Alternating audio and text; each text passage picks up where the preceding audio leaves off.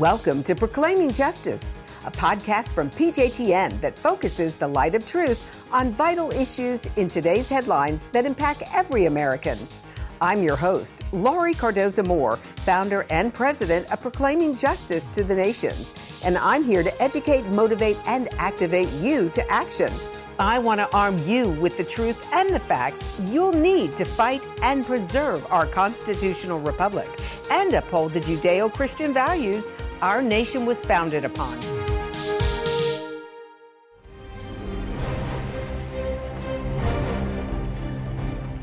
Hello, and thank you for tuning in to Focus on Israel. I'm Laurie Cardoza-Moore, president of Proclaiming Justice to the Nations, a nonprofit organization dedicated to educating Christians about their biblical responsibility to the Jewish people. Many Christians do not realize that the Word explicitly tells us to stand with our Jewish brethren and defend the land God calls His. On the program today, we'll look not only at the why and how of the Holocaust, but more importantly, why did Christians stand by and let not only 6 million Jews be murdered, but close to another 5 million unwanted people as well? How could Christians have turned a blind eye to the genocidal state around them? Are we turning away again? Are we bound to make the same mistakes and carry on the false perceptions of our past? Worldwide, we see a growing attack on both the legitimacy and security of the State of Israel, as well as violent assaults on the safety of our Jewish brethren everywhere. In Europe, men and women who bear the tattoos of concentration camps look out on a continent where Jewish lives and Jewish property are under attack. And public debate is poisoned by an anti-Semitism we thought was no more. In Iran, we see a regime that backs Hezbollah and Hamas and a leader who vows to wipe Israel from the map. A terrorist state that is now on course to acquire a nuclear weapon. Israel's 6 million Jews are in danger from total annihilation. Could we be witnesses to the next Holocaust? Since 2001, over 9,000 rockets and mortar have been fired into Israel from sites in Gaza and Lebanon by Hamas and Hezbollah. But each time Israel moves to protect her citizens, the cry of war crimes rings from the world. The U.S., once Israel's greatest ally, is now putting greater pressure on Israel to give away land, a move that could prove suicidal for the Jewish state. In 2004, the British Parliament set up an inquiry into anti-Semitism. The inquiry stated that until recently, the prevailing opinion, both within the Jewish community and beyond, had been that anti-Semitism had receded to the point that it existed only on the margins of society. It found an alarming reversal of this progress since 2000. A report from the U.S. State Department from March 14, 2008 detailed an upsurge across the world of anti-Semitism. And more recently, in America, we are witnessing increasingly violent attacks on our Jewish communities. Of the 7 billion people on this planet, roughly 14 million are Jewish. That's about 0.1% of the world's population. So why is there such hatred for this small and seemingly insignificant group of people in this tiny country called Israel? Hitler and the Nazis did not invent anti-Semitism, but when his final solution came along, the people were prepared to believe the evil propaganda. Christian teachings didn't lead to Auschwitz, but it made it a lot easier. The roots of this hate have traveled long and go deep. Anti-Semitism, often called the longest hatred, has many manifestations, from individual expressions of hatred and discrimination to organized violent mob attacks called pogroms, to the most extreme form of anti-Semitism, genocide, as seen under Adolf Hitler's Nazi Germany. Down through the ages, the Jews have been blamed for virtually every sickness, subversion, socioeconomic failure, or world war. Blaming the Jews has been a long-standing Gentile tradition. It goes all the way back to the time of Haman, the prime minister of Persia, who said, "There's a people among us whose customs are not like ours, and it is not in the best interest of the king to tolerate them. So therefore they should be removed. And then we can see down through history continual manifestations of the spirit of anti-Semitism to say that this people, because they are different, needs to be eradicated. This people needs to be removed. It's not in our best interest to tolerate them. And so it has continued, and it continues to this day. The seed of anti-Semitism that had begun with the Egyptians and had been nurtured by both the Greek and Roman worlds found new fertile ground after the death of Jesus of Nazareth.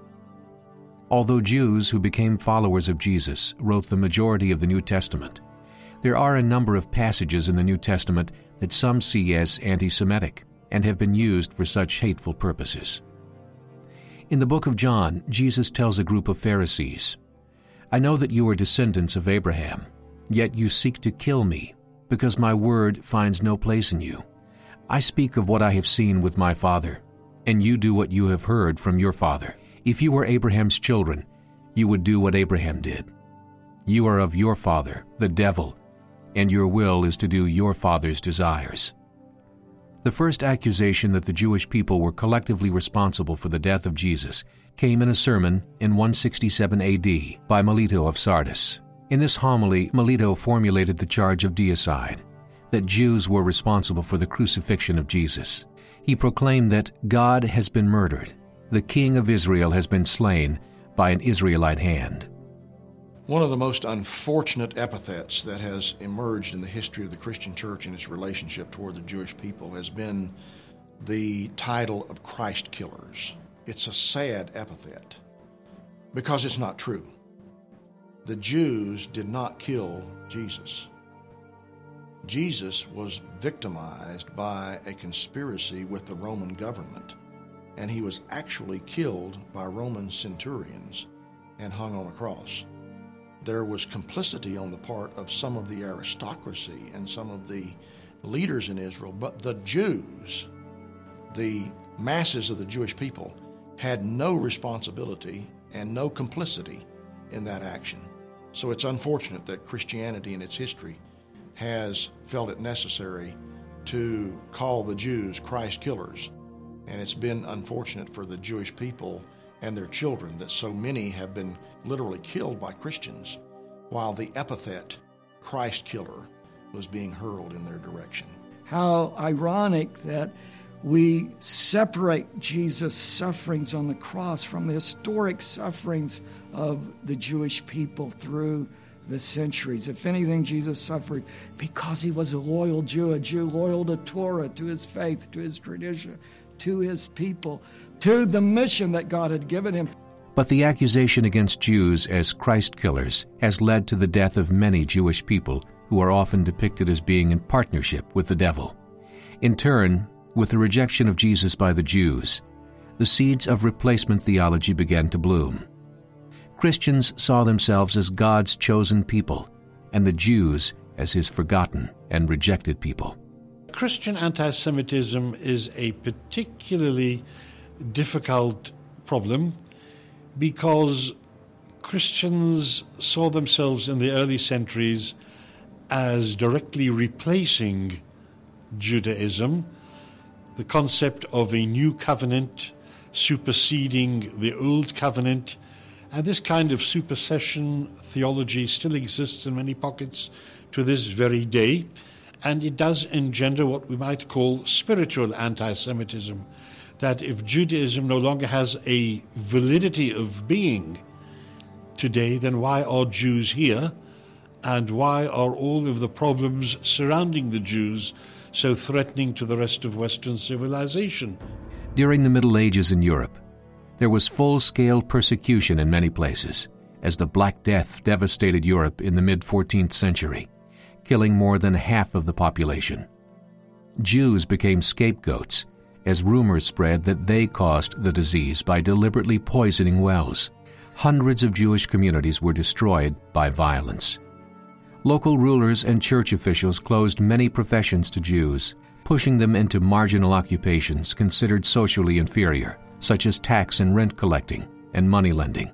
This further increased the tensions between Jews and Christians. Catholic doctrine of the time held that lending money for interest was a sin and forbidden to Christians. This eventually led to the stereotype of the insolent and greedy Jew, a prejudice still held today by many. Jews were subject to a wide range of legal restrictions throughout the Middle Ages, permitted to reside in only certain places, such as ghettos, and were not allowed to own land. The persecution of Jews hit its first peak during the Crusades. The religious zeal fomented by the Crusades often burned as fiercely against Jews as against Muslims, though attempts were made by the papacy to stop Jews from being attacked. Many times they would attack Jewish communities in Europe on their way to fight the Muslims in the Holy Land.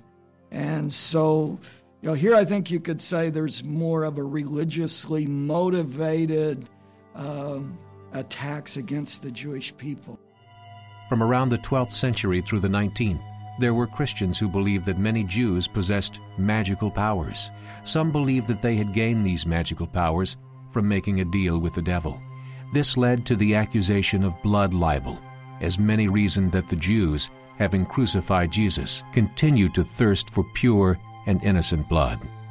In 1492, King Ferdinand of Spain used an edict of expulsion of Jews, giving Jews 4 months to either convert to Christianity or leave the country. Those who remained and converted to Christianity became subject to the Spanish Inquisition, a torturous judgment of the sincerity of their conversion.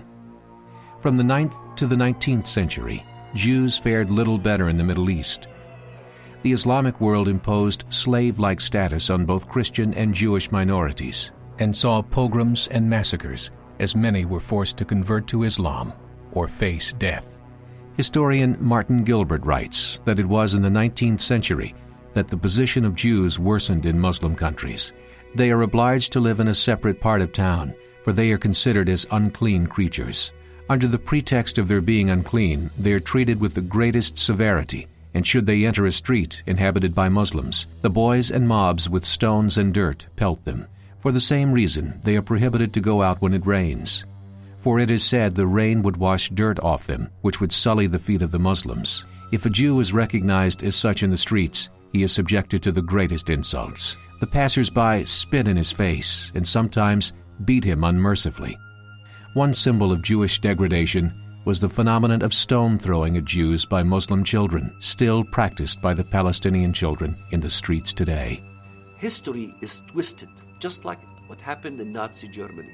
If you compare the education system in Nazi Germany, you will get almost an identical system that you have under the Islamic fundamentalist world. Where in the Islamic fundamentalist world, they're taught that Jews have to put yellow patches on their right shoulder. This is resurrecting what happened in Nazi Germany. In fact, if you look at history, you will find out that it was Nazi Germany that resurrected the Muslim fundamentalist law of the Jews putting yellow patches on their right shoulder. If you run the edict between the Omar Covenant and the Nazi treatment of Jews, you will find them to be nearly identical. In 1543, Martin Luther, a monk whose teachings inspired the Reformation, wrote about Jews in his book, On the Jews and Their Lies. Luther thought that because he would break with Rome, the Jews, for whom Rome was rather troublesome and problematic, would embrace this new form of Christianity and would flock to Luther in support because of his break with Rome. When it didn't happen, the great disappointment overtook Luther, and he turned virulently anti-Semitic.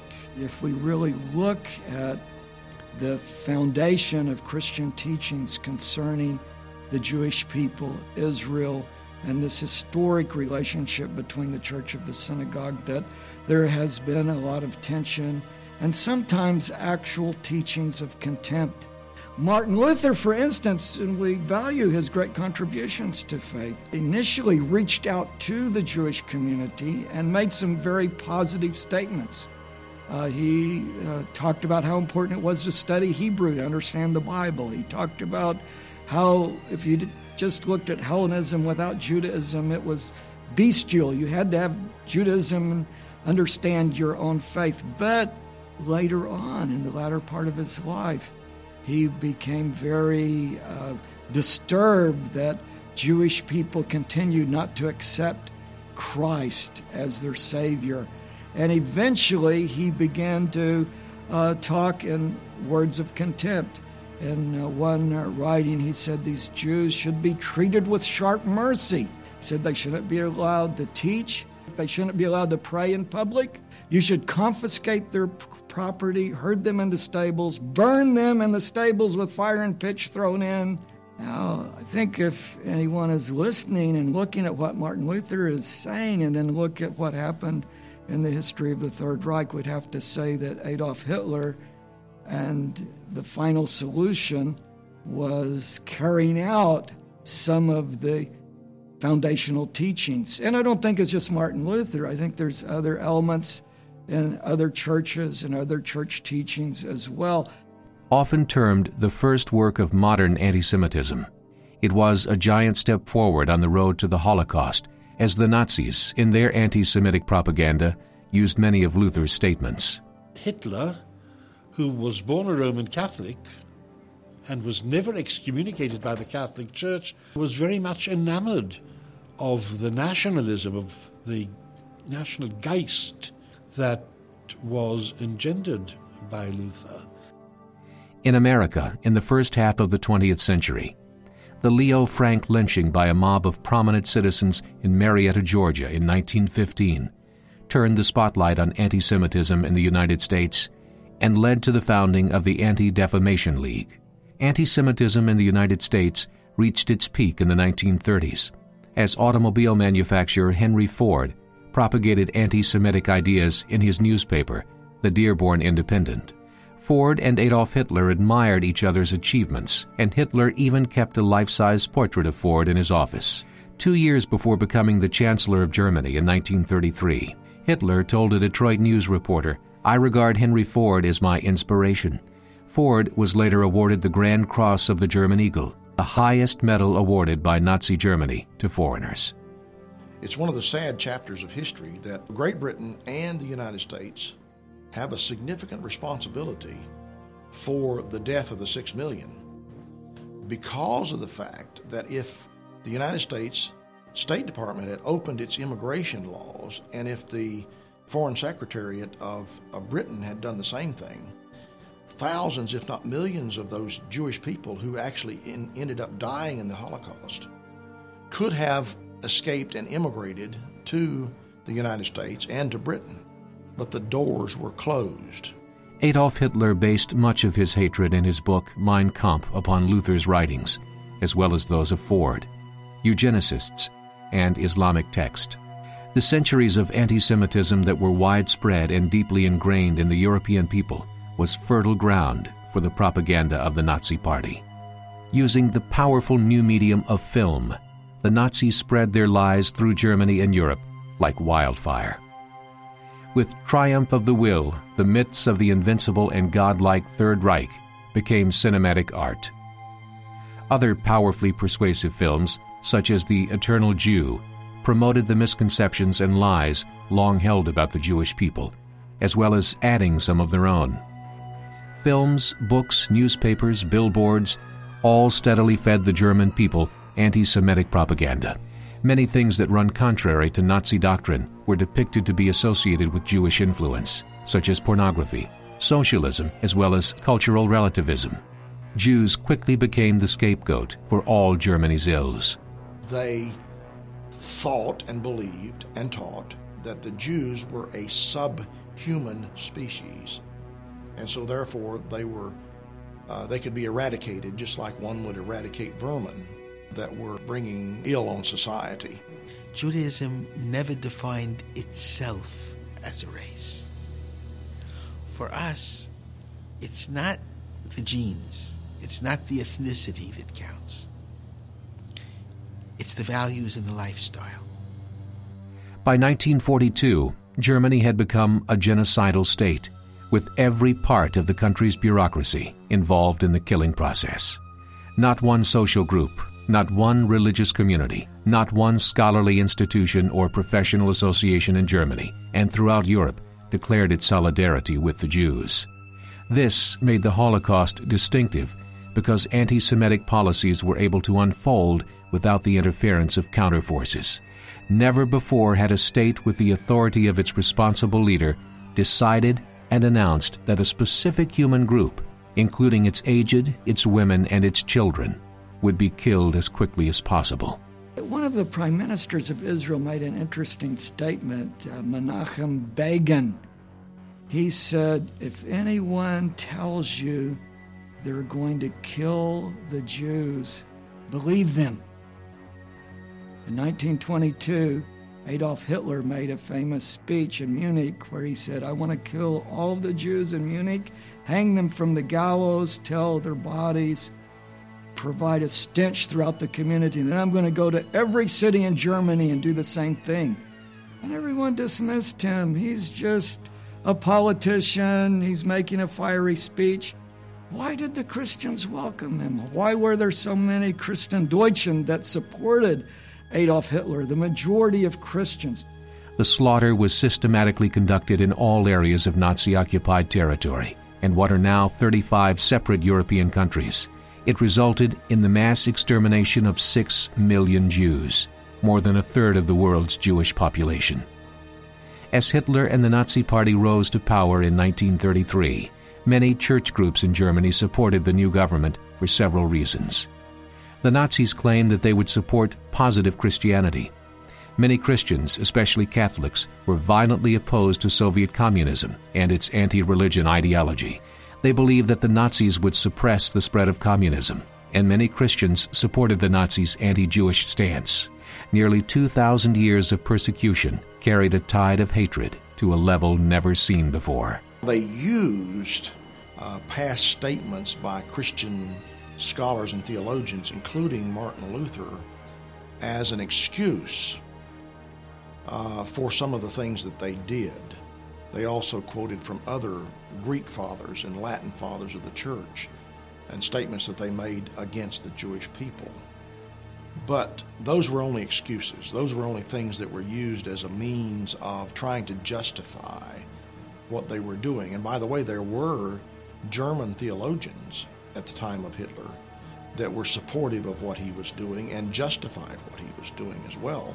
In July 1933, the Vatican signed a Reich Concordat with Nazi Germany, which stated that the Vatican recognized the political legitimacy of Nazi Germany in exchange for a guarantee that the Nazis would not interfere with Catholic institutions and schools.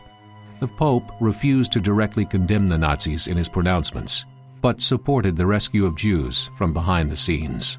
Catholic clergy in Italy played a very large role in hiding Italian Jews. The German Protestant Church split. Supporters of the Nazis, called German Christians, were prepared to follow the Nazis' orders at all costs. Historians tell us that Germany is the beginnings of the Protestant faith. But in spite of the great Christian tradition, and even as historians talk about a high level of civilization, the Holocaust was in Germany. And we say, did Christian teachings in any way contribute to what we say in Hebrew, the Shoah, the storm, the Holocaust? So I think if we're going to be honest as Christians who want to be true to history and look for important changes, we'd have to say there is a tradition of a history of contempt.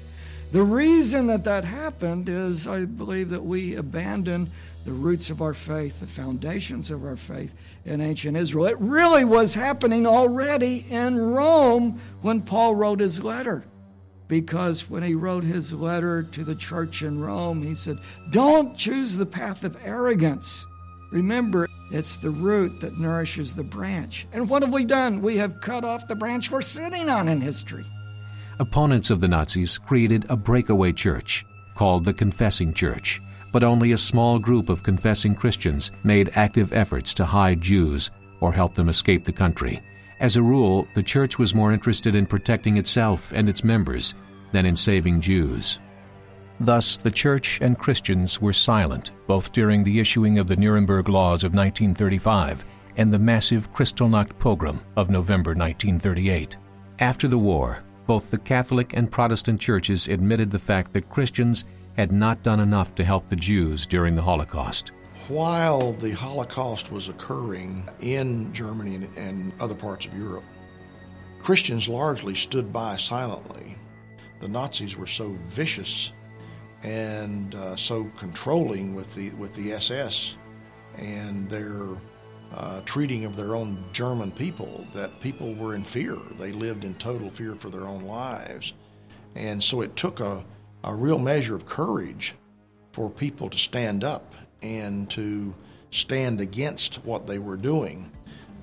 We know the stories of many of the righteous Gentiles in various parts of Europe who risked their own lives to hide Jewish people and to try to rescue them. Our mission at PJTN is to raise up more righteous Christians such as Corrie ten Boom, and we believe that this can only be achieved through educating Christians. Jesus once told his disciples, "The truth will set you free." The truth is out there, but not in the misinformation spun by the media against Israel. Well, that's our show for today, and I want you to know we appreciate hearing from you. Please send your comments and questions to comments@pjtn.org. The time to stand up is now, so get involved and support pro-Israel organizations such as PJTN. Call your senators, congressmen, and the White House. Let your elected leaders hear from you. Visit our website to learn more. Sign up to receive free newsletters, action alerts, daily blogs, and of course, order our films to share with others. God bless you, and thank you for all you do on behalf of our Jewish brethren and all Israel. We'll see you next time on Focus on Israel. To support this program, send your tax-deductible gift to Proclaiming Justice to the Nations, P.O. Box 682711, Franklin, Tennessee 37068. You can also support PJTN online. Visit pjtn.org or call 1-877-873-9020. Anti-Semitism has reached epic proportions, and Israel is now surrounded by nations who seek its destruction. For Israel to lose just one battle would mean losing everything. As Christians, it is our biblical responsibility to stand with our Jewish brethren and Israel. PJTN needs your help to reach more Christians with this urgent message. Please visit our website to become a member today and order our award-winning documentaries. You must decide that you won't be silent. Sign up now at pjtn.org. God bless you, and thank you for your support and prayers.